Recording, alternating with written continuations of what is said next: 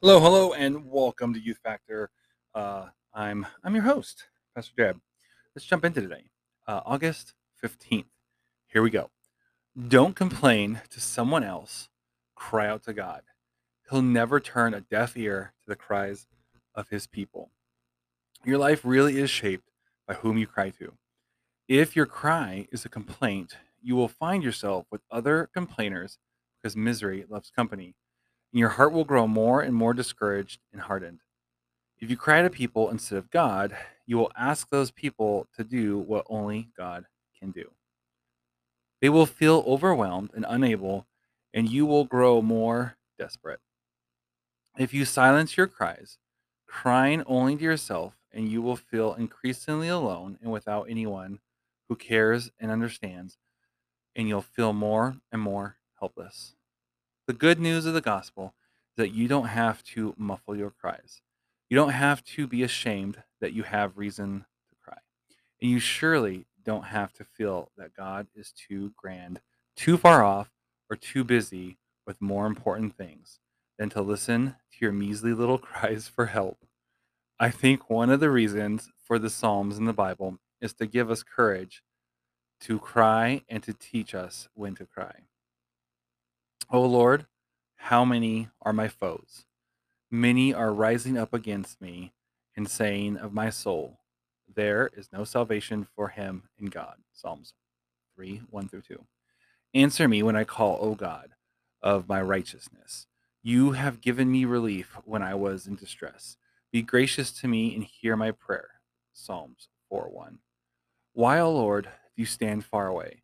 Why do you hide yourself in times of trouble? Psalms 10:1. How long, O Lord, will you forget me forever? How long will you hide your face from me? Psalms 13:1.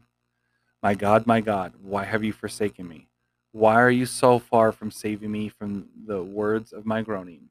Psalms 22:1. Contend, O Lord, with those who contend with me. Fight against those who fight against me. Psalms 35:1. My tears have been my food day and night, while they say to me all day long, where's your God? Psalms 42:3. O God, you have rejected us, broken our defenses.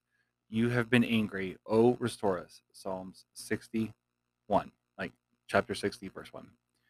There are many more passages like these in Psalms.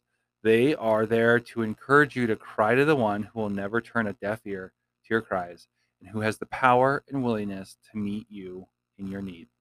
Further study and encouragement, Psalm 46.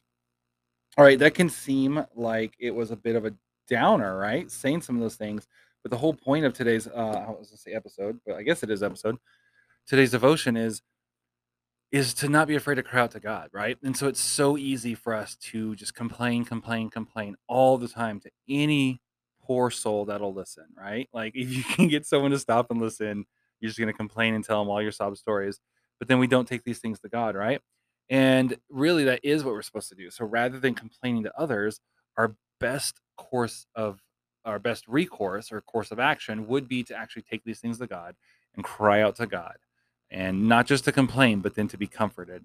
So that is the challenge for today, is to take your top things that are bothering you, your top stressors, your top couple things, and go spend some time with God and just cry out to him and lay them before him and let him comfort you and lead you and guide you. All right, guys, let's see you back tomorrow.